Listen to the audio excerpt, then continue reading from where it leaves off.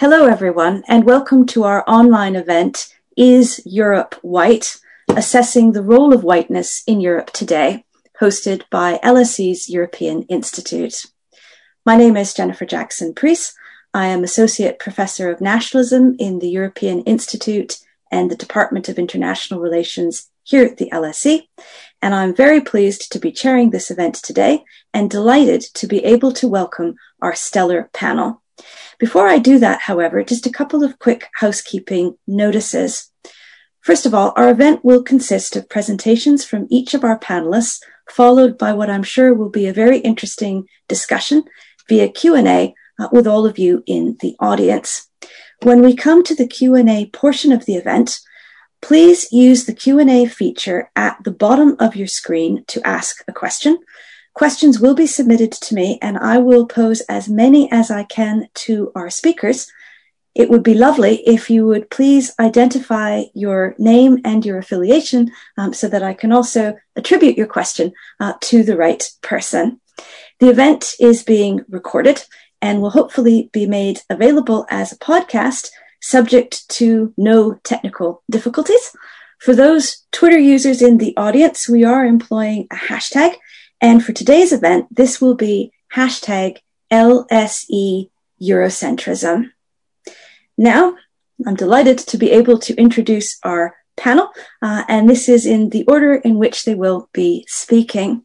We are joined today by Jean Beeman, who is Associate Professor of Sociology and affiliated with Political Science, Feminist Studies, Global Studies, and the Center for Black Studies Research at the University of California, Santa Barbara. Her work focuses on race, ethnicity, racism, international migration, and state-sponsored violence in both France and the United States. Nima Begum is a postdoctoral research associate at the University of Manchester Center on the Dynamics of Ethnicity, and her research is on voting behavior, political attitudes, and representation of British, Black, and Asian people. David Theo Goldberg is director of the System-Wide University of California Humanities Research Institute and professor of comparative literature, anthropology, criminology, law, and society at UC Irvine. His work ranges over issues of social, political, and critical theory, race and racism, the future of the university, and digital technology. Now, Jean, I'm very delighted to hand over to you and look forward to beginning our conversation. Thank you so much. Thank you so much for this invitation, that very kind introduction, and good morning from California. So I'm really honored to be part of this panel, and especially to be in conversation with my co-panelists whose work has inspired my own thinking on these crucial questions.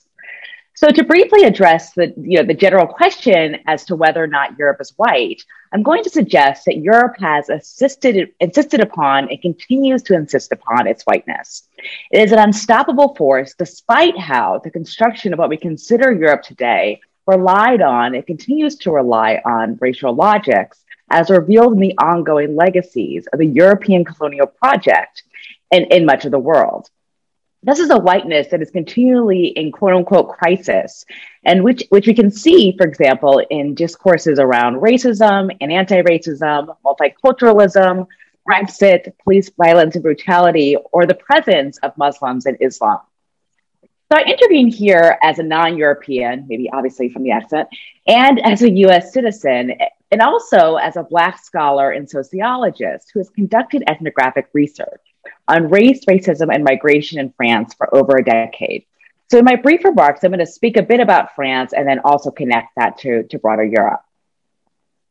So many, many years ago, when I was working on my proposal for what was to be my dissertation, and then years afterward, my first book, on children of immigrants from former French colonies in the Maghreb and questions of cultural citizenship, inclusion and exclusion, and racial and ethnic identity, I remember meeting with a prominent French social scientist who told me definitively that race does not mean anything in France, especially when compared to the United States, and that terms such as white or Black would not mean anything to anyone in French society. Yet when I moved to France and began my research, I found quite the opposite. Race, although not officially marked or acknowledged by the French state, marks individuals as distinct and creates and reinforces a racial order or hierarchy. This anecdote reveals what my co-panelist David Thiel Goldberg refers to as the quote-unquote political racelessness of Europe, or the ways in which race is often framed outside of Europe and never within it. Other societies or regions of the world, like the United States, can be racist, but France or the rest of Europe cannot be. Throughout my many interviews and years of fieldwork with children of Maghreb or African immigrants, my interlocutors conveyed not only how they are racialized and the implications of that racialization, but also how whiteness is often seen as default or the norm in French society, as regards to who a French person is or can be understood as a white person. To give one example from my research, one of my interlocutors, Karim, a 32-year-old journalist of Algerian origin who lives in a banlieue or a suburban outskirt of Paris, told me, quote, "People still see being French as being white. Everything is fine so long as Maghreb individuals are relegated to being gangsters or criminals. But once they become doctors like my wife, then more and more people feel threatened and people get even more racist," end quote. This visibility of Black, Maghreb, and other quote-unquote visible minorities challenges conceptions of French society as white. Moreover, Karim and others live in a French Republican society that not only disavows race and ethnicity as bases for identity, but also communities based on these identities, or le communautarisme in French. But Karim believes that this is only true or applied for racial and ethnic minorities. Quote, "Whites can just be individuals in France. They can just be French," end quote. This is reminiscent of Frantz Fanon's insights of how whiteness and Blackness are co-constitutive of each other and how Black is positioned outside of being French. In 1967's Black Skin, White Mask, he writes, quote, "What I'm asserting here is that the European has a fixed concept of the Negro, and there is nothing more exasperating than to be asked, how long have you been in France? You speak French so well," end quote. Another insight on Frenchness as synonymous with whiteness can be gleaned from former French President Charles de Gaulle, who in a 1959 letter to a confidant wrote, quote, "It is very good there are yellow Frenchmen, Black Frenchmen, brown Frenchmen. They prove that France is open to all races and that she has a universal mission. But it is good on conditions they remain a small minority. Otherwise, France would no longer be France. We are, after all, primarily a European people of the white race, Greek and Latin culture, and a Christian religion," end quote. So by thinking of how white identity or whiteness is seen as default in French society relies upon, of course, a broader construction of European identity or Europeanness as white. As white supremacy is global, considering how it operates in France reveals that France is also part of a global racial and ethnic hierarchy. As scholar Fatima El-Taib has noted, quote, "Without Europe, there would be no race. And without race and racism, there would be no Europe," end quote. Moreover, Europeanness is constructed as white and therefore non-white is non-European, which anthropologist Nicolas Gianova refers to as, quote unquote, the disposability of Black and brown lives. So we should be clear how whiteness is seen as a norm or default, not just in France, but throughout Europe. Whiteness becomes Europe's racial grammar as Europe imagines itself as homogenous and colorblind. Research on societies as varied as the Nordic countries, the UK, Switzerland, the Netherlands, or Italy has shown how, despite having ostensibly colorblind frameworks or not measuring or acknowledge racial and ethnic categories, the UK being an exception in this particular regard, whiteness and national identities and societal belonging are linked. Due to a silence and silencing of race in Europe, Islam emerges as a cultural threat to a quote-unquote secular civilized Europe, and the presence of Muslims is seen to erode European identity. This partially explains why, for example, having halal food in supermarkets or removing pork from school cafeteria menus generates so much controversy. Moreover, racial and ethnic difference is often framed using a migration lens. In other words, in terms of a quote unquote newness of diversity or multiculturalism, rather than through a thorough understanding about the construction of Europe relied on colonial domination and related, subsequent migration to the metropole. Non-whiteness is attached to immigration, and its colonial history is purposefully minimized or ignored. So to say that whiteness is in crisis in Europe is to identify how Europe positions itself in opposition to quote-unquote race people, as if white itself is not a race. In other words, as the old Faulkner quote goes, the past is not dead, it is not even past. Yet Europe is continually investing in minimizing its past, especially its colonial history. Scholarship by Srika Keaton, Stephen Small, and others have emphasized Black Europe or encouraged us to think seriously about the long history and presence of Black people across the continent.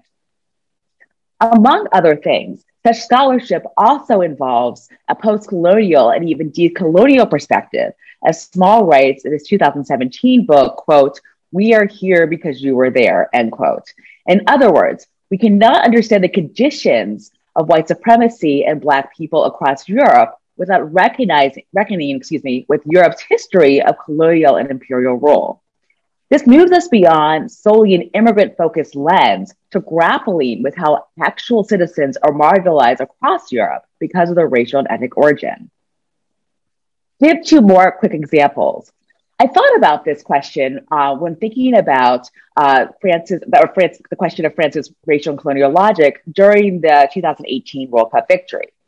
Such a win by a team with many children of immigrant players diminished the fact that outside of the team's win, Mbappé or Pogba or many other players would not be seen as French or identified as French by others. They instead are seen as outside of French society, not constituent of it, even though their quote-unquote origins are directly a result of France's colonial project abroad. I couldn't help but wonder how different the narrative would have been had France not won, despite what French ambassador to the US, Gerard Araud, said in response to comedian Trevor Noah, that whiteness is not the only definition of being French. Rather, French society insists upon the singularity of Frenchness, but only when it suits them. And there are similar examples we can identify across Europe. I also thought about this construction of European as white with the latest cover of the French satirical magazine, Charlie Hebdo, about Meghan and Harry, which depicted Queen Elizabeth with her knee on the neck of Meghan Markle with a caption, quote, "Why Meghan left Buckingham," with Meghan's response being, quote, "I can't breathe." A horrific mockery of how George Floyd, an African-American man, was killed by police officer Derek Chauvin in Minneapolis in May of last year. So I want to end quickly with a reminder that the European Parliament issued a declaration stating Black Lives Matter last June in connection with Floyd's death. Yet what does it mean? What does this mean in the face of documented racism and discrimination against Black Europeans? So to come back to this question of whether or not Europe is white, we should also ask why we do not also see it as Black. Thank you. Thank you very much. Now invite Nima Begum to share her thoughts with us. Hi everyone. Thank you to the European Institute for this invitation. And I'm really thrilled to be sharing this panel with Jean and David. And thank you to Jean for her contribution just now. So I'll probably touch on a lot of the things that Jean has already mentioned. So my PhD was on British ethnic minority attitudes to EU membership and integration. So I did interviews and focus groups with ethnic minorities, mainly Black and Asian people in the UK for their motivations for supporting to remain in the EU or to leave the EU in the 2016 EU referendum. So before I get on to some of those motivations for supporting remain or leave, I was just going to talk about the EU and what it represented in the referendum and how remain was framed compared to Brexit. So the EU's motto has been united in diversity. But what became clear from the testimonies of my interviewees is that this diversity for many of the racialized minorities represented a national diversity or diversity in Christian denomination coming together, and not necessarily a racial or religious diversity. In 2012, the EU won the Nobel Peace Prize for advancing causes of peace, democracy, and human rights, but this didn't necessarily sit well with some of the racialized minorities that I interviewed, especially when they were talking about the refugee crisis and the EU's policing of refugees seeking entry into Europe. So support for Brexit was generally framed as being white nationalist, nostalgia for the British Empire, and even racist and xenophobic. And this was a reason that a lot of ethnic minorities voted to remain. But there wasn't necessarily agreement with Remain and being part of the EU as the progressive alternative to Brexit. So what are the experiences of people of colour in Europe, and to what extent do ethnic minorities in Britain and wider parts of Europe feel European? So what I found generally was that there was a weak European identity among the British ethnic minorities. This may not be all that surprising because European identity tends to be weaker among the British population compared to other European countries, and this is seen as a big driver of the majority of Britons voting to leave the European Union. But a lot of the racialized ethnic minorities didn't identify as European and were more likely to see this as a white racial identity compared to British, which was seen as a more civic identity. They also expressed that experiences of racism and Islamophobia were more pronounced in other countries in Europe compared to Britain. So as an ethnic minority traveling to other parts of Europe, we often have to ask ourselves, will I be one of the few ethnic minority or people of colour there? Will I be safe there? And how racist is it there? So another issue that came up in ethnic minorities' perceptions of Europe was this idea of fortress Europe and the border politics of the European Union, where we have, we're no longer in the EU, but in the EU there's free movement within, but borders around Europe are heavily policed with the refugee crisis and with Frontex policing of Europe's borders. We saw thousands of refugees drowning in the Mediterranean. Refugees and volunteers seeking to help refugees have been criminalized and punished under anti-trafficking legislation. And there were also perceptions of the EU as discriminating against ethnic minorities, particularly in seeing Islamophobia being reproduced at an elite level. So for a lot of the discourse around the progressiveness of the EU, particularly in upholding women's rights, some of the Muslim women that I interviewed referred to niqab and hijab and burkini bans, and how the rights of Muslim women to religious dress and expressing their religious identity was curbed at different EU countries and wasn't necessarily being protected at an EU level. The EU was also seen as protectionist and sorry, someone at the door, I'll just ignore that. So the EU was seen as protectionist and putting developing economies at a disadvantage, particularly with policies like the Common Agricultural Policy and the subsidies to European farmers. So there were also perceptions of Europe itself as a white formation, which is what Jean has referred to. So in 2012, the European Commission released an advert to promote EU enlargement. So in it, we see a white European woman dressed in the yellow of the EU stars, walking through an empty warehouse before she has to fend off three non-white men who are about to attack her. So we see a Chinese man appears doing kung fu, then an Indian man wearing a turban wielding a knife, and then a black Brazilian man doing capoeira. So as she faces down three men, the white European woman then multiplies to form a circle around them before the men put their weapons down, and the woman's yellow outfit turns into the stars of the EU. And the video ends with the slogan, "The more we are, the stronger we are. Click here to learn more about EU enlargement." So this advert was put out to basically to raise awareness of the quote unquote threat of the rising economies of China, India, and Brazil, and that the EU needed to enlarge or needed to protect itself from the rising economies outside the EU. So this has very strong racist and colonial tropes of the white woman as the nation, or in this case, the supranation, as under threat from immigrant men. So Kinval says, as an external, internal enemy, the other is the cultural and religious other, who is not only blamed for the imagined ills of European society, but who is also a body that European society needs protection from. The other becomes the source of anxiety and fear, but also of anger, revulsion, and hate. This longing for pure identities cannot be divorced from Europe's imperial past and race-induced understandings of whiteness.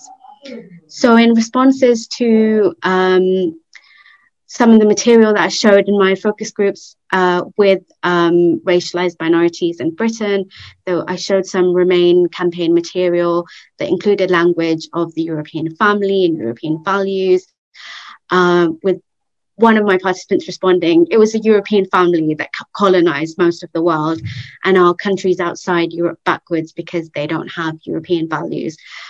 So for a lot of these participants, they felt that intimating European values or reference to the European family was synonymous with some of the colonial tropes around some of the tropes that were used to colonize most of the world, the white man's burden, Europe being more civilized, and so on. And to this day, we have monuments to colonialism throughout Europe, including in Belgium, where the EU headquarters are. There are still statues to King Leopold II, despite the brutal colonization of the Congo. And there was some criticism of Europe and how it came to form after the Second World War, with European countries coming together and pooling their resources after many of their colonies had gained independence or were on their way to gaining independence. So I think that's probably all of my time. So I'll leave it there, but I look forward to answering your questions. Thank you. Thank you very much, Nima. We now turn to David Theo Goldberg. I think you might have to Sorry, yeah, I thought I'd unmuted myself. I said good morning, everybody. It's California, not so sunny California here in Southern California. It's a pleasure to be on this panel with Jean Beeman and Naima Begum. And thanks to the European Institute for putting this together, this Ides of March, which may or may not be a significant date given what we're discussing. So as Jean intimated, I want to think a little bit from the point of view of the historical over here, because I think the historical layers count quite deeply. In establishing itself as a modern coherent entity from the 1450s onwards, according to Dennis Hay, papal letters of 1452 kind of established the notion of a contemporary or modern European a coherent sort of sense of a whole scale belonging to a larger scaled Europe. Modern Europe, in this sense, imagined and conceived its own Europeanity as constitutively white, as increasingly self-consciously configuring those having fully fledged membership exclusively as white from the get-go. But as Stuart Hall was known to remark again and again, self-formations require identification in terms of insisting on what he called constitutive outsiders, those in but not of, those present that need to be made present absent, seen unseen, visibly invisible. The belonging need outsiders as the contrast, persistently reestablishing their own belonging. Look, Mama, we're not them. So these constitutive outsiders from the outset were Jews, Moors, blacks, the indigenous of the New World, of the Americas, otherwise known as Indios. Notice that they're all ratio-religiously identified, some as heathen, some as having a religious configuration different than Europe took itself to have at the time. And that shift from the religious as the dominant to the racial over hundreds of years led to the way in which the racial took up the kind of narrativizing, self-identifying work of the religious that had hitherto been dominant in the medieval period. So Europe takes itself from the outset to be constitutively white, European, racially understood, but also and growingly laced with those considered not white or European in this mutual identification. There are thick histories here. I don't have time to detail them. Perhaps we can come back to them in the discussion. But let me point to a number of quick considerations. First, whiteness and its negations in their multiplicitous definings have never been singular, shifting within, across, over time, speaking to some of the questions that have already been posed. Note the insistent singularity of whiteness in the self-characterizing modality, even though it's never singular, and the multiplicities of its othering negations, despite the fact that all are never singular or singularly conceived. Second, in insisting on its constitutive whiteness, and so the absence of those not in Europe, but of it, European self-telling effectively erases, or at the very least minimizes, its histories of enslavement in Europe itself. Jean sort of made some mention of this in passing. Slavery, enslaving, even the slave trade are deemed to have happened elsewhere, even as they were happening on the European landscape, then as now. European landscape unmarked, you might say, by the stain. Europeans were involved, but Europe apparently not.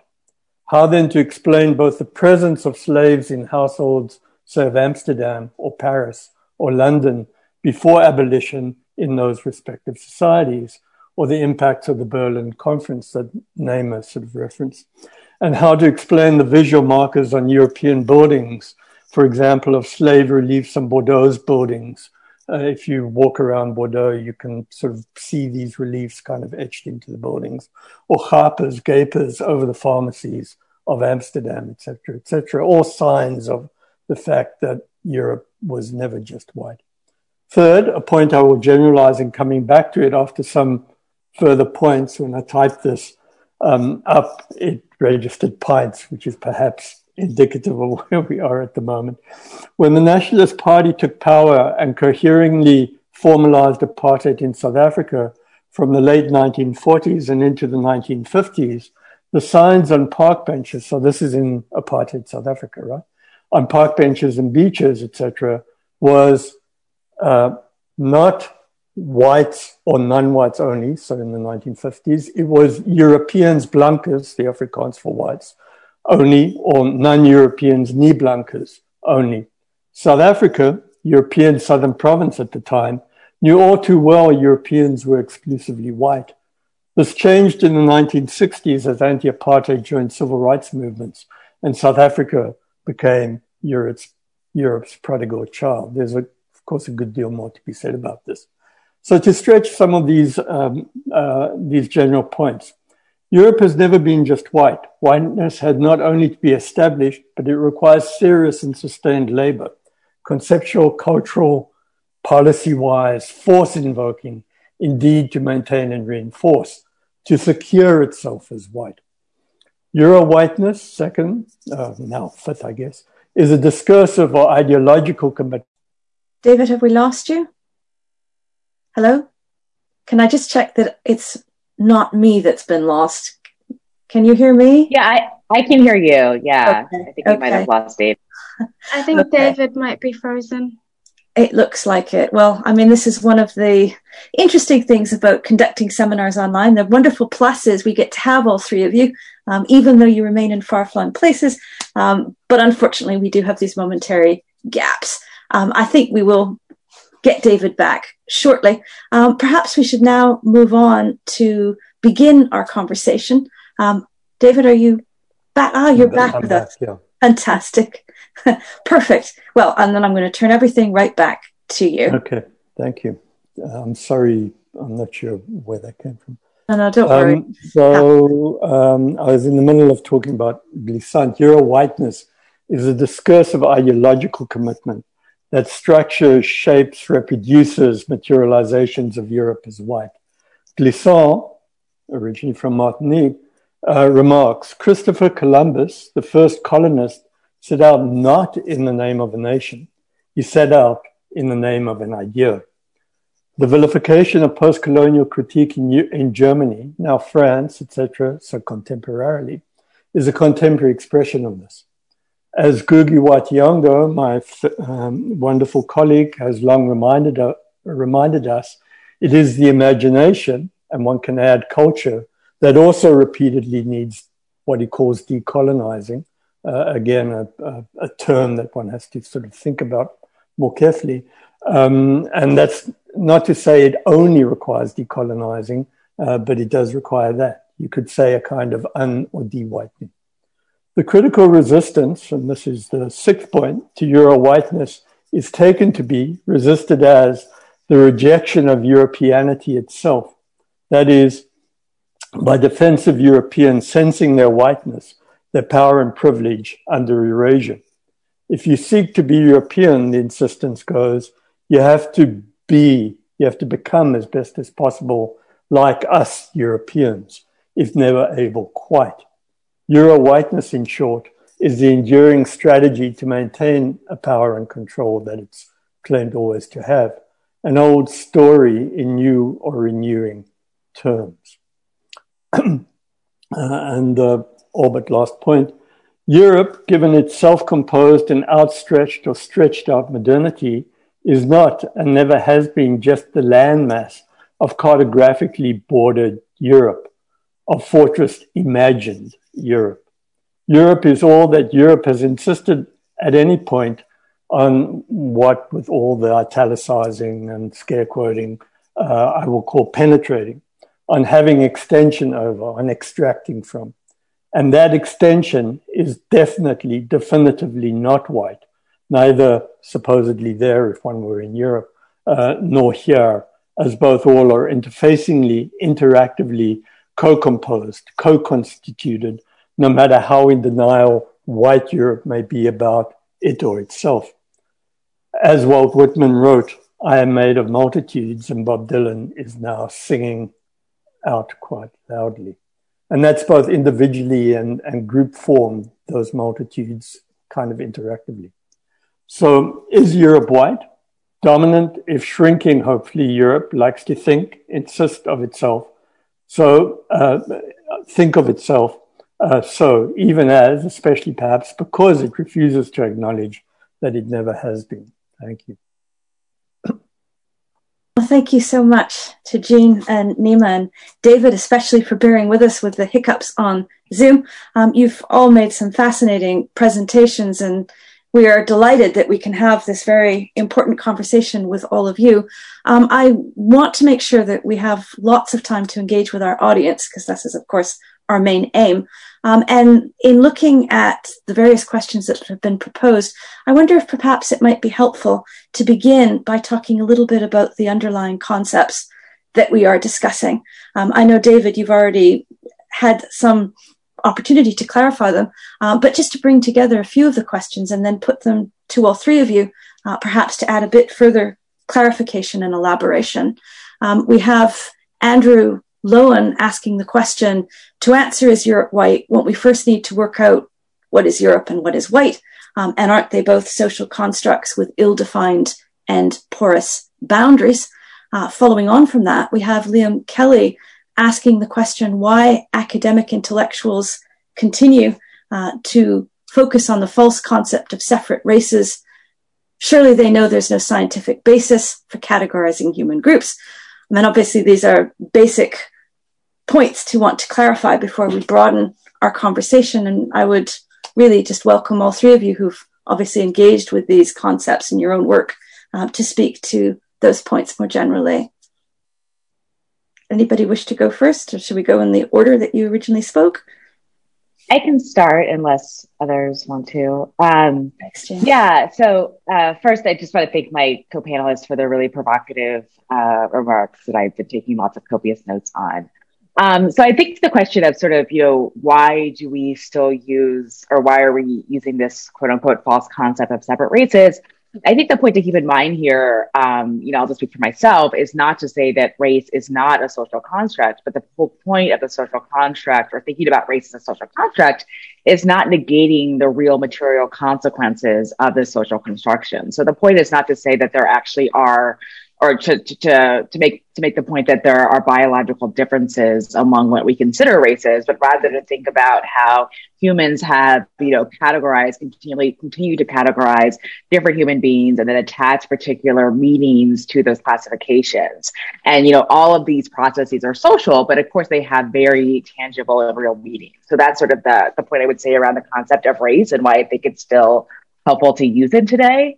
But of course, I think also that the concept of what Europe is also a social political construction. And so are we talking about Europe as we understand the geographical boundaries today? Are we talking about, the question of empire? Are we talking about the EU, which of course is a particular political construction of what Europe is, which of course doesn't, cover all of what we might geographically consider as Europe. So I think part of what is helpful in this conversation is to always be mindful of the myriad ways that we define, whiteness, European boundaries, in understanding these questions. Thank you very much. Nima and David, would you like to come in on these points? Yeah, I'd just like to echo Jean's points on the question of race, and that it doesn't necessarily, it doesn't have scientific basis, and it is has been debunked as a scientific category, and we know that there's more genetic variation in what we term races than between races, but as Jean was saying, race still has very material consequences, and we are referring to processes of racialization. So what I say usually is that race isn't real, but racism is. And we know that human life and civilization originates in Africa, but that doesn't mean that racism doesn't exist, and not everyone accepts that we're all Africans essentially, and actually that is often used to undermine claims of racism, that race doesn't actually exist when it has real consequences for people's lives, and it has material consequences. And I mean, money is socially constructed, but it still has value and it still has meaning. So we can't just say, well, it's not real, so how do we, there is obviously a danger of perpetuating or reifying races, but I think what we're doing here is thinking about processes of racialization and how different groups are constructed, and how certain differences are presented as innate rather when they're kind of projected by society. So I think this actually relates to another question on whiteness and Eastern Europeans. So in the UK and in other parts of Europe, there's been significant racialization and stigmatization of Eastern Europeans. There's research conducted with Eastern Europeans from Poland, Bulgaria, Romania in the UK, who say, we didn't know we were Eastern European until we came to the UK. We just thought of ourselves as European. So what I'm trying to say is, with Europe, the core has always been thought of as Western Europe, Northern Europe, and as the center of civilization, and the proximity to Europeanness denotes proximity to whiteness. So we see the whiteness of people from Eastern Europe being questioned and negated. And this is something that's been used a lot, particularly in Britain, in stigmatizing Eastern Europeans and the kind of racial hate crimes that we saw around the referendum that also targeted Eastern Europeans, not just Black and Asian people, and especially because of the way that they've been racialized in Britain and other parts of Western Europe.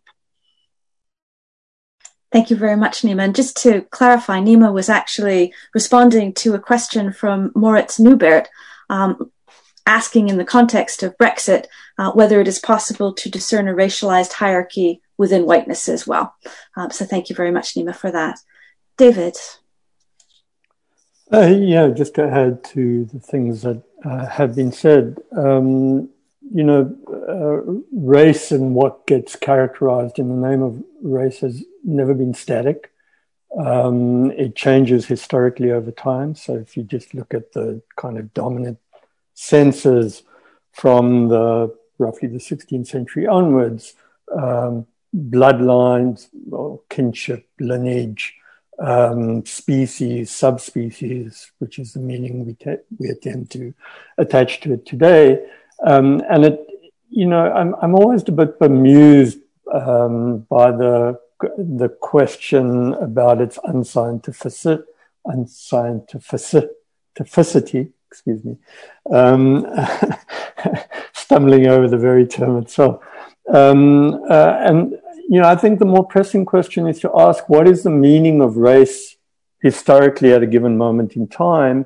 And more pressingly, what is the work that it's doing politically and socially at that point in time to shape political and social landscapes, possibilities, opportunities, and their lack within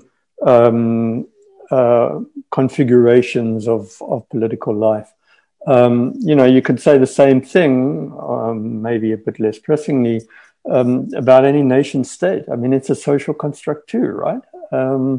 There's no naturalness to Britain as such, or the home countries, or England, or France, or Amsterdam, and so on and so on. They're shaped by people coming together under specific kinds of histories. And indeed, the very notion of Europe, as I was trying to sort of gesture at the outset, came to be a self-conception, obviously linked to a set of Greek mythologies, but in the middle of the 15th century. And it's interesting that it emerges at that time exactly coterminous with the moment at which race as a self-understanding becomes part of emerging European lingua francas, right? As a term to understand sort of where people commonly come from or what they belong to, and so on and so forth. Just about the sense of East Europeans and the changing notion of whiteness. Yes, of course, one should also understand in relation to this history that Jews, Irish, Polish in the 19th century were characterized as Black explicitly. Polish, during the Brexit debate, were targeted as people who didn't belong. There were signs all across Britain of, Polish go home, Polish you don't belong here, Polish get out, and so on and so forth, sometimes explicitly racially formulated, right? So there's a way in which one needs to look at the workings of these configurations at different points in time. If you're interested in the 19th century history around these configurations and Blackness, the work of Sander Gilman sort of has looked quite extensively at, among others, at those kinds of conceptions. Thank you very much. We're getting questions fast and furious, which is wonderful to see. You've obviously provoked wonderful thoughts amongst our audience. As before, I'm just going to gather up a few on a similar theme and then put them back to the panel. I've noted a couple focusing on decolonization narratives.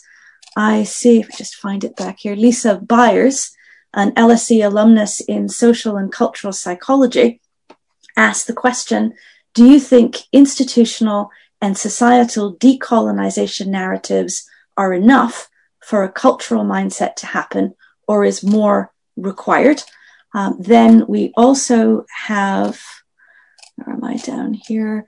Sultan Duhan from Boston University asking if you could say a bit more about rethinking decolonizing Europe from within institutions of knowledge production, and would like to know a bit more about how you would look at that. And again, general question to all of the panelists. I know these are big themes. Can you hear me?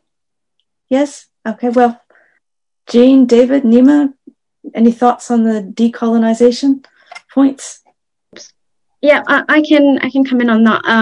I think as far as decolonization goes in institutional settings or in society more generally, I think Lisa might be right that there is a cultural mind shift that needs to take place. Think that a lot of European countries and including the UK haven't reckoned with the colonial past and the history of colonization, exploitation, looting, mass murder, rape, and things that took place under colonization under the British Empire and different European empires. And we saw a recent YouGov poll that the majority of the British public think that the British Empire is something to be proud of, or that it was a force for good rather than bad. So I think there needs to be an overhaul of how we think about the empire and what it represented and the histories of different parts of the world, and how and the legacy of that colonization. But those are really uncomfortable conversations to be had, and already we're seeing around removal of statues of slave owners and so on, causing a lot of controversy. But I think it's because it gets to the heart of how people construct the nation, and how we think of Britain as defeating the Nazis in the Second World War and saving the Jews and so on. And these kind of criticisms don't sit well, especially of Winston Churchill and his role in the Bengal famine, for example, because of the way that Churchill has been constructed and the way that different nations in Europe construct themselves as being progressive and liberal and upholding human rights and so on. It doesn't really sit well with the history of those countries and the way that they colonized most of the world. Thank you.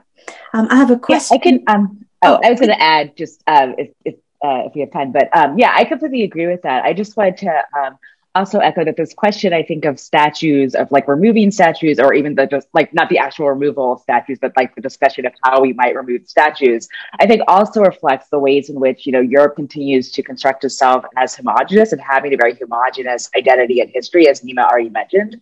So part of the issue is that it's not so much a sort of erasing of history, it's sort of erasing of the constructed narrative of particular European histories, and that sort of being part of the real struggle when it comes to decolonization. Could I add a couple of things too? I mean, when one talks of decolonizing, which of course has become perhaps again really popular, one should remind ourselves that Europe has not divested itself of all its colonies to begin with. So it's not just a memory historiography that we're talking about over here. It was part of my point about Europe being not just the taken for granted landscape of Europe as it currently exists, which itself is shifting, but is its stretched out sort of spatial formation as well. There are many provinces of France, for example, that aren't within the Euro borderlands of France, so to speak. And so in talking about decolonizing, there's a real undertaking to think about what that means for those sites that are of but not in Europe, right? First. Second, so the notion of decolonizing the imagination is important, or decolonizing the way in which we think about these things, undertaking to extend the critique of the long histories by which our imaginations and conceptual apparatus have been formed, and those are incredibly important undertakings. At the same time, there's also an archive, all too often overlooked, that Adam Getachu's fantastic book, World Making After Empire, sort of reminds us that, we're not in this for the first time, right? I mean, there are generations before us that have been at work and have constituted an archive, an important archive to draw on in the relation between geographic decolonization and decolonizing the imaginary. And then the third is just to recall, because it's the 20th anniversary of Dipesh Chakrabarty's Provincializing Europe, and the ways in which we think about temporality, and the ways we think about spatiality, spatial geographies, and so on, are also important in our constituting of Europe as the center of the universe. Put it in those terms. I'll leave it at that. Thanks. Thank you very much. I have another series of questions focused explicitly on whiteness.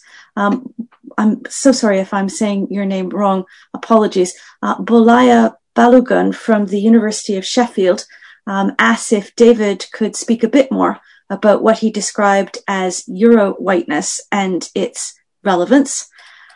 Yaz Niyar from Brunel University asks how whiteness sits in and among ideas of post-racial logic. And Didier Muller from the MSc Human Rights here at LSE asks if the idea of European whiteness is an intergenerational issue. In other words, is it more pervasive, he asks, among older European citizens than younger? And again, wide open to the panelists. I mean, I can start just with a quick point about Euro-whiteness. I mean, the point there was to just point out that European and whiteness have been co-constituted throughout its history, even as those sensibilities and senses, the meanings that have been established in their name, have transformed historically over time. And so the point about park benches in apartheid South Africa being referenced as whites own, as European owned in the 1950s, and non-European only for blacks. There were many fewer black benches, although there were far more black people sort of at the time, is a sensibility I grew up with and required a kind of purging, right? And got transformed into whites only and blacks only by the mid-1960s. And there, in that making and unmaking and remaking, you see the way in which historically these senses get socially constituted in relation to the driving, not just local politics, but a more global politics, sort of the moment. And so Euro-whiteness establishes itself in different ways at different times, and indeed in different parts of Europe, right? Given the sensibilities that get established historically and get transformed over time. Within Europe, there are questions about the relation of is Eastern Europe more racist than Western Europe and so on? I'm not sure that's the right way to pose the question.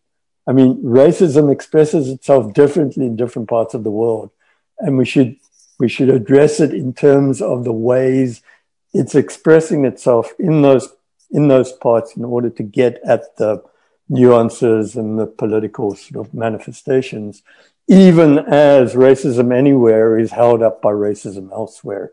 I mean, racism in one place will only continue to exist with the force it continues to exist, precisely because there is racism elsewhere, and vice versa. And I think it's important always to understand that. Jean or Nima, would you like to come in on these questions? Yeah, I can come in on Jazz's question on whiteness and post-racial logic. I think in Europe especially, the idea of race is so taboo and is really not spoken of in the way sometimes that we do maybe in the US or in the UK, where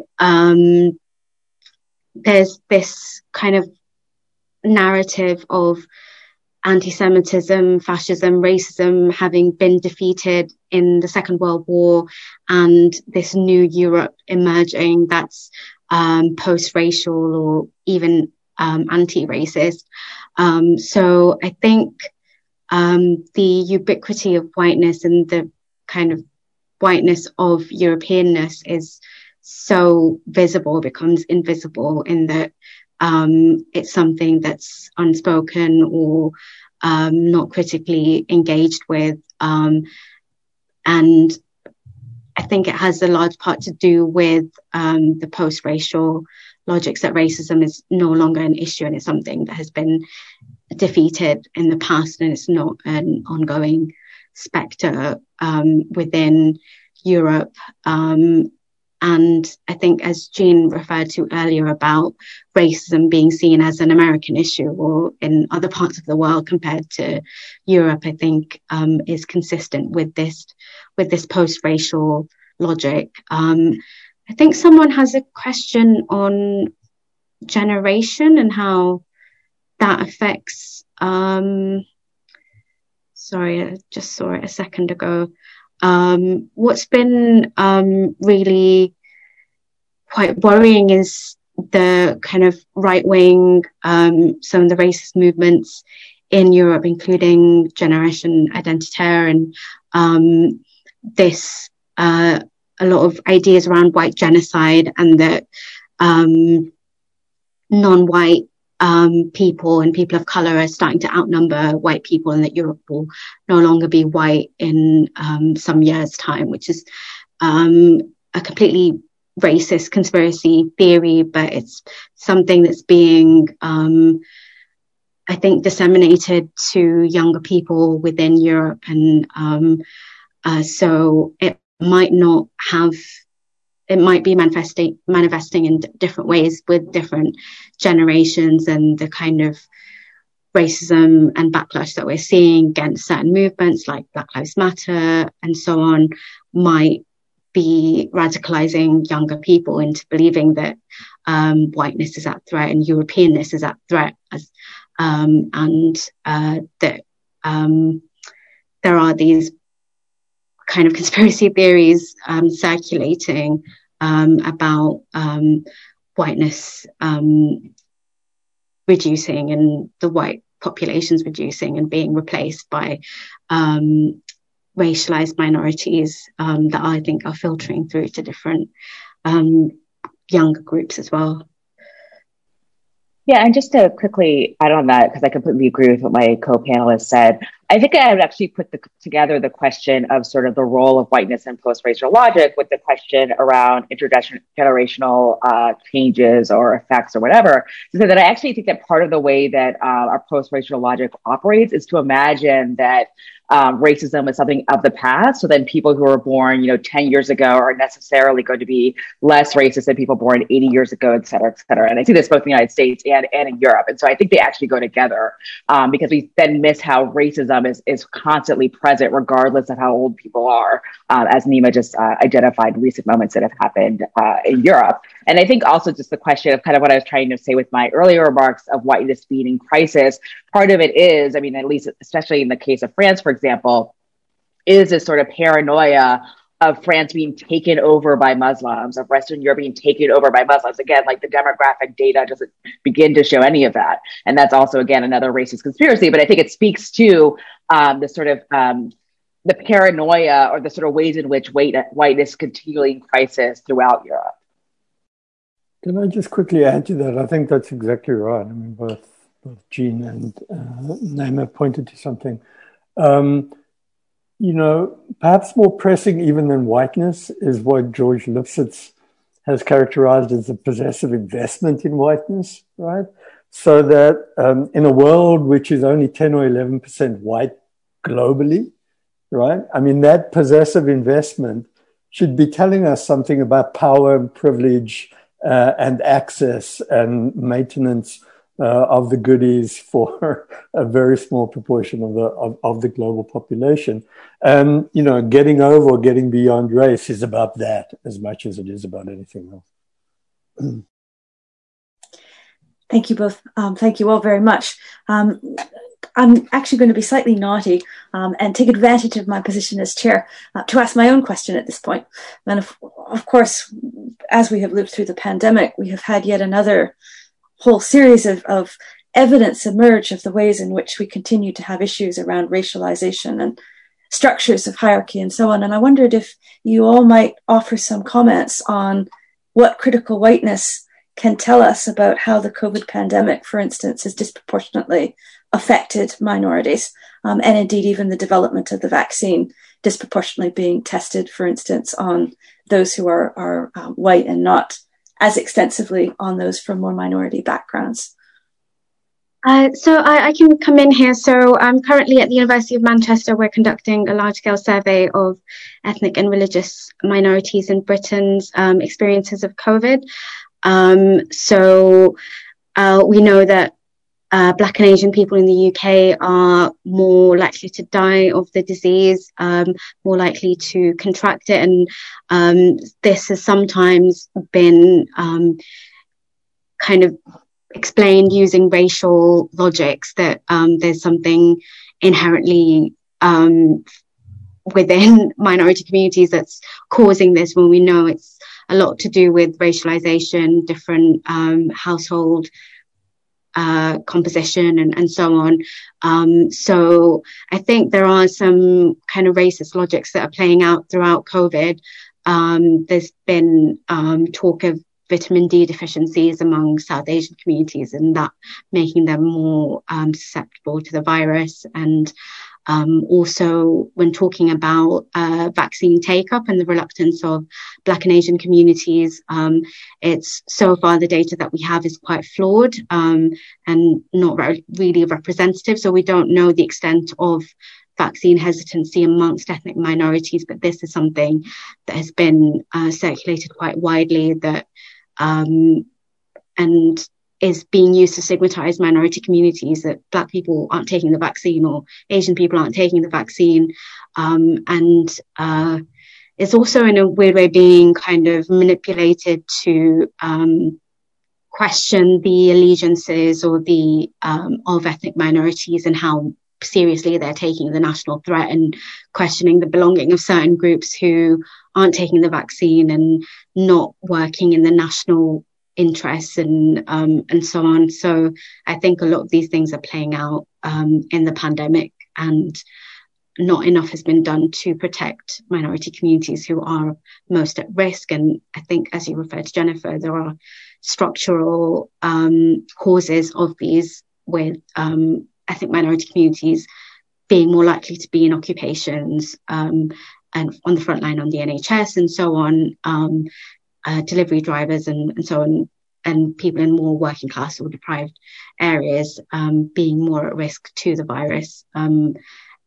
but the kind of policing and around COVID has disproportionately affected ethnic minorities, with kind of lockdown restrictions and how that's used against certain minority communities. So yeah, there's a lot there, I think, to unpack. I would just briefly add, in the case of France, I think what's interesting in these questions is it also relates to a sort of a data issue, right? So, because France does not collect racialized data, there's all these other proxies that we can use that are used, such as geography, and then it's very clear that there are racial and ethnic disparities in terms of who's an essential worker, who's able to work from home, et cetera, who's more likely to be infected with COVID, et cetera, et cetera. And then I think also it also relates to ongoing issues affecting these communities, such as hyper-surveillance by the police, the way that the police have, carte blanche to police populations already hyper-policed around in the guise of sort of protecting people against COVID. But more generally, I also think what's interesting about this question is to think about the role of, think about this globally in terms of the United States and Europe versus the rest of the world. And I've been really stunned with, I'll speak from the case of the United States, despite the fact that we've, I think in many ways, greatly mishandled lockdowns related to the pandemic, we still have had a lot of access to vaccines. And that only, I think, among other things, reflects a global racial hierarchy that we can't ignore. I'll just add, thank you, Jennifer. I think that it's an important question because it points exactly to the way in which existing structures of hierarchy, of privilege, of access got surfaced as a result of both surfaced and reproduced and extended as a result of the virus. Those who are less well placed within societies, who historically are those who have been, particularly in Europe, racially identified, right, for whites or Europeans as whites, the identification is implicit. The explicit identification of those who are not white in this case gets to be more explicit, even as there's a denial that you're being picked out because of your race, as Jean and Naima were both pointing to. And so on one hand, one can ask, what's old about the virus, or what does the virus point to that pre-existed? And it surfaced and evidenced, as I said, a great deal of things about those differentiated sort of positionings within society. And on the other, one can ask what is new. What did the virus reveal that is genuinely new? And it surfaced some things that should have been seen, but weren't hitherto being seen. And I think, as Jean was pointing to, what it did was it both surfaced and exacerbated what's coming down the road. And I have a book coming out that is speaking extensively to this, not just in Europe, but globally. And that is the ramping up, not just of surveillance, but what I call tracking as the driving force of capitalism today, right? You were being tracked extensively before this. I mean, we all were. Right? I mean, you just click on anything and you were being tracked, right? You use your phone to go anywhere or take your cell phone with you, you're being tracked. What the response to the virus has done is just naturalized that condition. Just by virtue of, we're going to track you to see whether you're in contact with anybody else who's had the virus. And, our lives are just a complete tracked system. Going forward in every which way, and they're rather deep and disturbing considerations that on one hand are racially indexed and on the other hand that are completely ubiquitous. Of course, those who are better placed, historically white, in terms of socio-economic sort of reference points, can in a way, veil themselves, right, in relation to some of that more readily than those who are not. That will continue. There was a question about whatever happened to class in all of this. I mean, we've been referencing class without calling it as such, right? When you talk about privilege, position, power within society, and so on. I mean, of course, class is being referenced in the way in which Stuart Hall sort of spoke about, race as being a modality in terms of which class operates and vice versa. Absolutely. And all kinds of important intersections as well, which clearly the discussion we've just had on COVID reveals. I've, again, got lots of different questions coming. Not surprisingly, since where we are in real space, located at the LSE in the UK. I've got a couple of questions, actually, Nima, on your research with regard to Brexit. One from Tess Lambert from Cambridge, asking about, where is it here? Wondering how you think the hierarchy of whiteness within Europe is East versus West and has an effect on the non-white experience in Europe, or is there a difference in the perception of non-white races in Eastern and Southern Europe compared to the West and the North? And there was another question somewhere in here, if I've just lost it, on the different communities voting in the UK. And I can't find it. This is what happens when we have such a wonderful long list. Well, why don't I invite Nima to answer that while I search up the other one that I was going to put to you. Yeah, thank you, Tess, for your question. I think, as David was saying, that racism has different expressions in different contexts. I think this there's always a kind of aspiration to whiteness and Europeanness in different parts of Europe. And what I was describing earlier about the core periphery of Europe. So the core is Western Europe and is seen as the center of civilization, culture, and so on. And the kind of outer parts of Europe, whether Eastern Europe or Southern Europe, is kind of seen as a bit further away from that core of civilization and so on. And I think there are kind of racial logics at play in racism kind of between East-South, maybe not as much today, but Southern Europe was seen as more primitive because it was closer to Africa. So that was kind of another way that the kind of racism manifested, not just to non-Europeans, but the others of Europe, and how European you were was depended on how close you were to the core. I think there's something else that something reminded me earlier about the world map that we have today, and the way that it was drawn up with Germany at the heart of the world and in the center. And we still have that world map to this day, where Europe is at the center and everyone else surrounds it. So in terms of experiences of racism, I think it will vary between contexts, but there's experiences of racism of Black and Asian people from Eastern Europeans in the UK, and to be fair, vice versa. But the kind of what we've seen with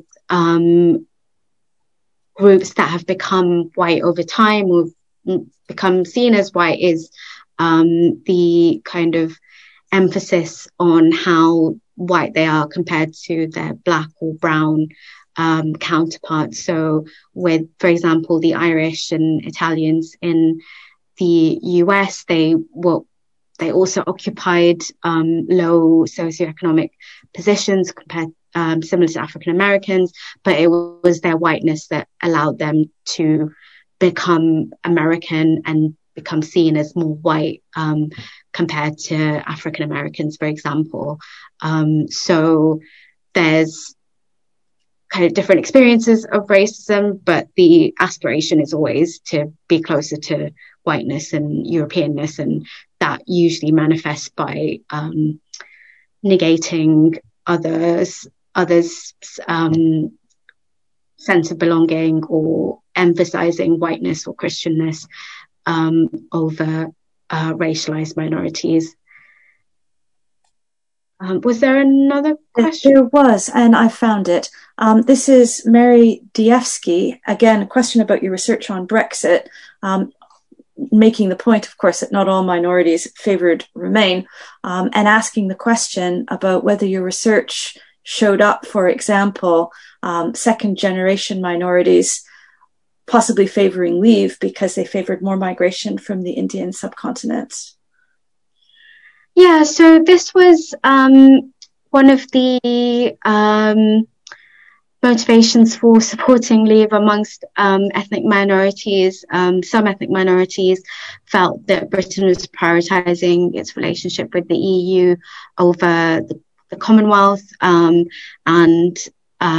felt that leaving the EU would lead to more trade and so on. And they felt there was unfair migration rules, that with freedom of movement, anyone from Europe could come and live and work in the EU, whereas there are historical links with other parts of the world, and especially the Commonwealth, they felt was being neglected.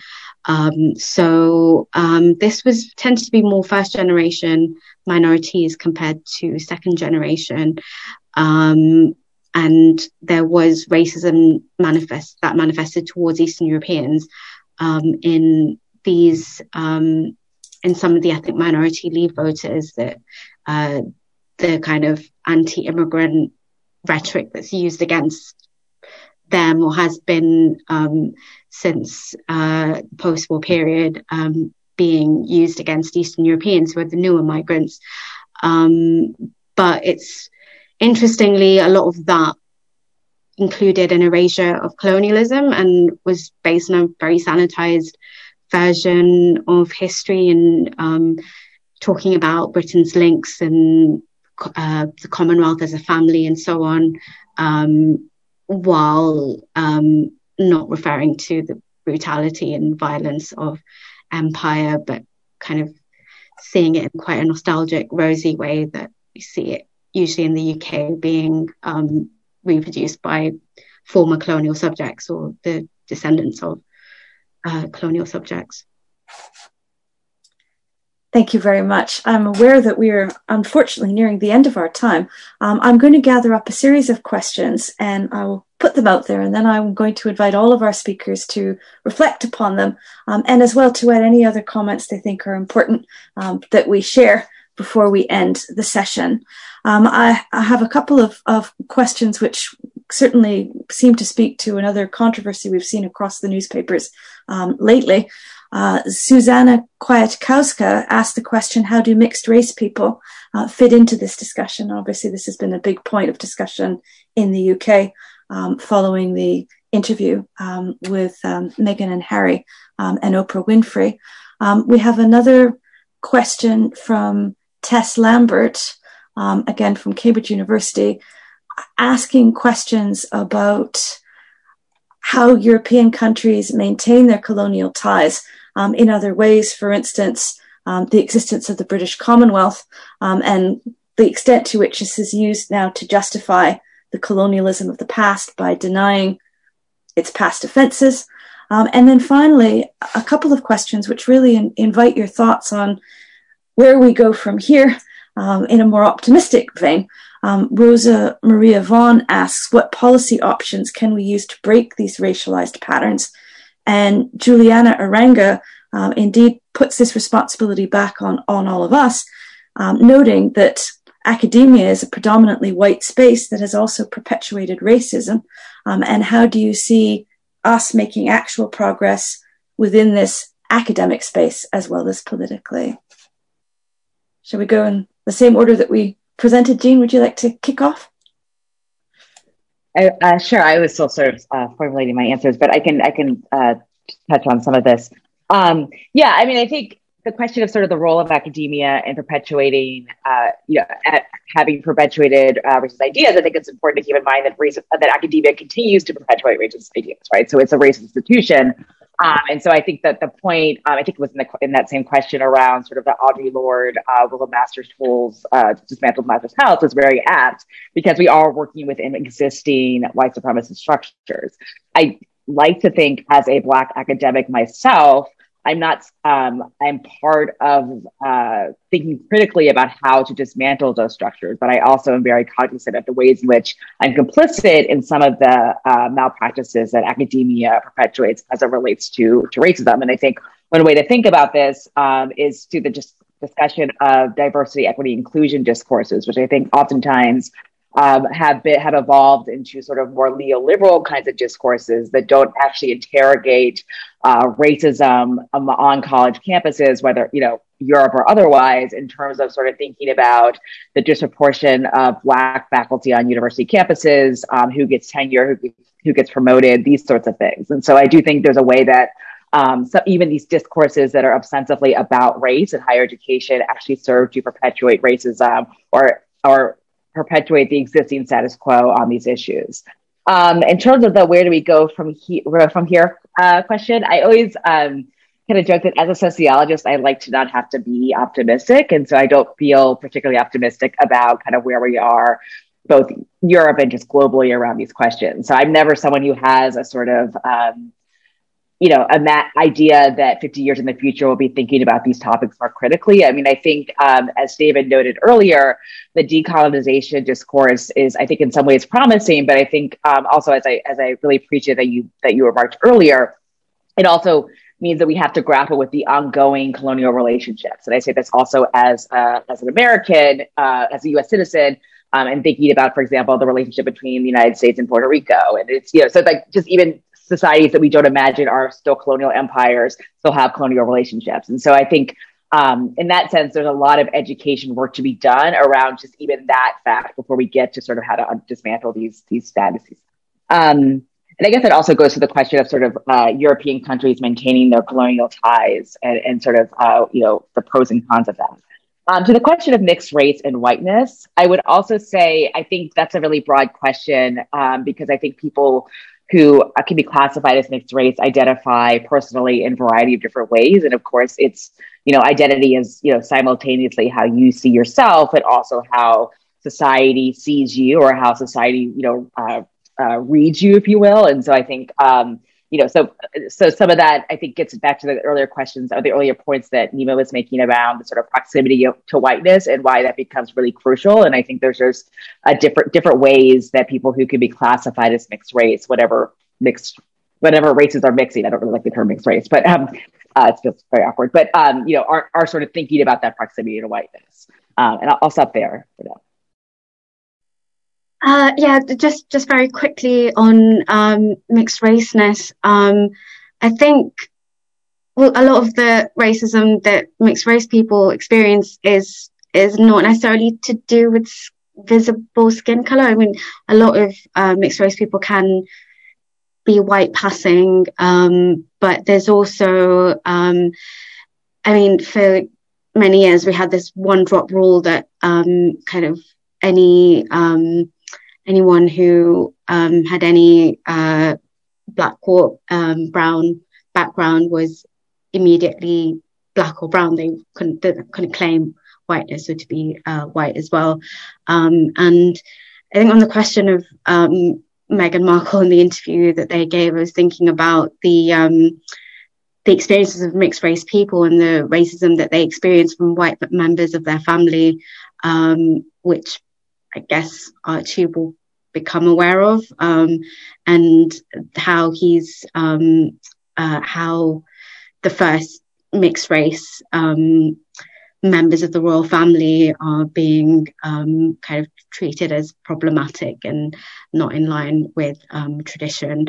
And what's is interesting, the way that the Commonwealth has been talked about in relation to the interview and how racist the royal family is. And I think it was on Fox News that presenter said that the Queen can't be racist because most of her Commonwealth is Black or Asian. So I think someone made the joke that the Queen can't be racist. Most of her best colonies are Black, or her former colonies are Black. So yeah, it's beyond parody.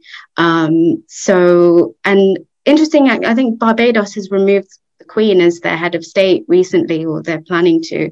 So I think there's not just a reckoning around colonization or decolonization in Western countries, but around the world, and how in terms of policy, I think what needs to happen is a huge educational change in how we learn about the empire and learn about colonialism and so on. But I mean, I don't see that happening under a Tory government, but there are just things that people don't know about the horrific crimes of empire and colonialism. And I think that would make them think differently about how we commemorate slave owners and colonizers. So thank you all for this rich conversation. It's been really interesting. I'm going to start just by saying that I share Jean's pessimism without being at all Afro-pessimist about this. There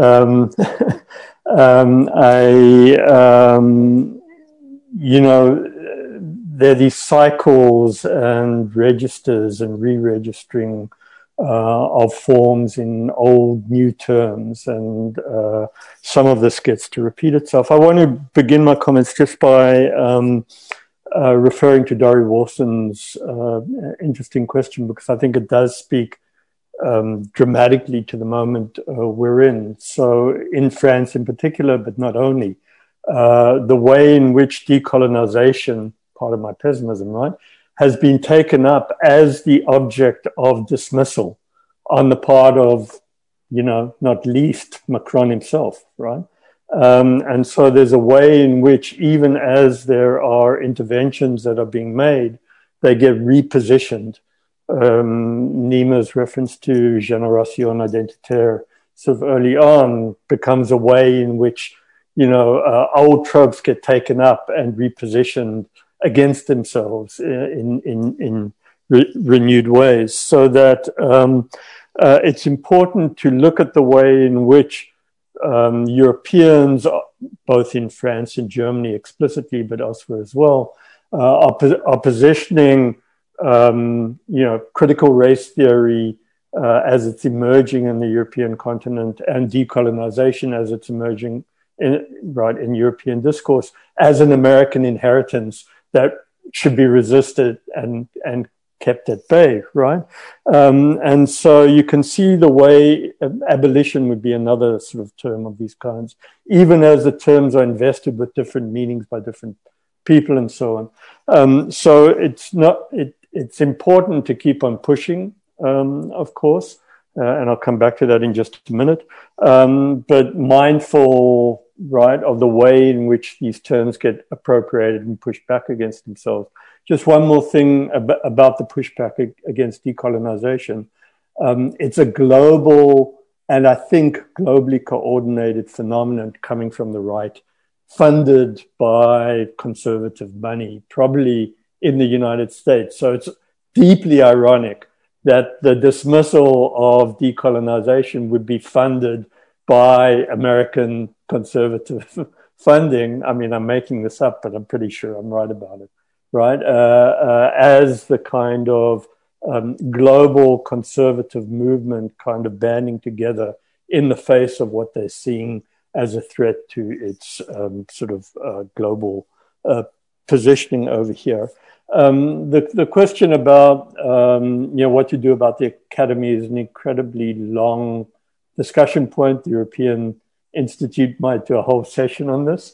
I think it's important. Universities are classically from the certainly after the Second World War onwards, and maybe earlier, a middle class making institution to bring class back into it. And the way in which class and race reconfigure themselves within that constitution looking towards upward mobility and so on and so forth is an important one, and how race gets positioned both inside and out, and how it is also a platform to be able to organize, become important discussion points. And then just finally, what to do. There's no one thing, right? And it's never you're going to do this thing and it's going to be over, right? Anti-racism is a lifelong undertaking. I'm sorry to say, in so blatant terms, but as soon as you think you've won a battle, there's another one to be sort of faced up to, and it's ongoing. And mixed raceness, I would say, is sort of factored into that set of considerations. It becomes a new way of actually,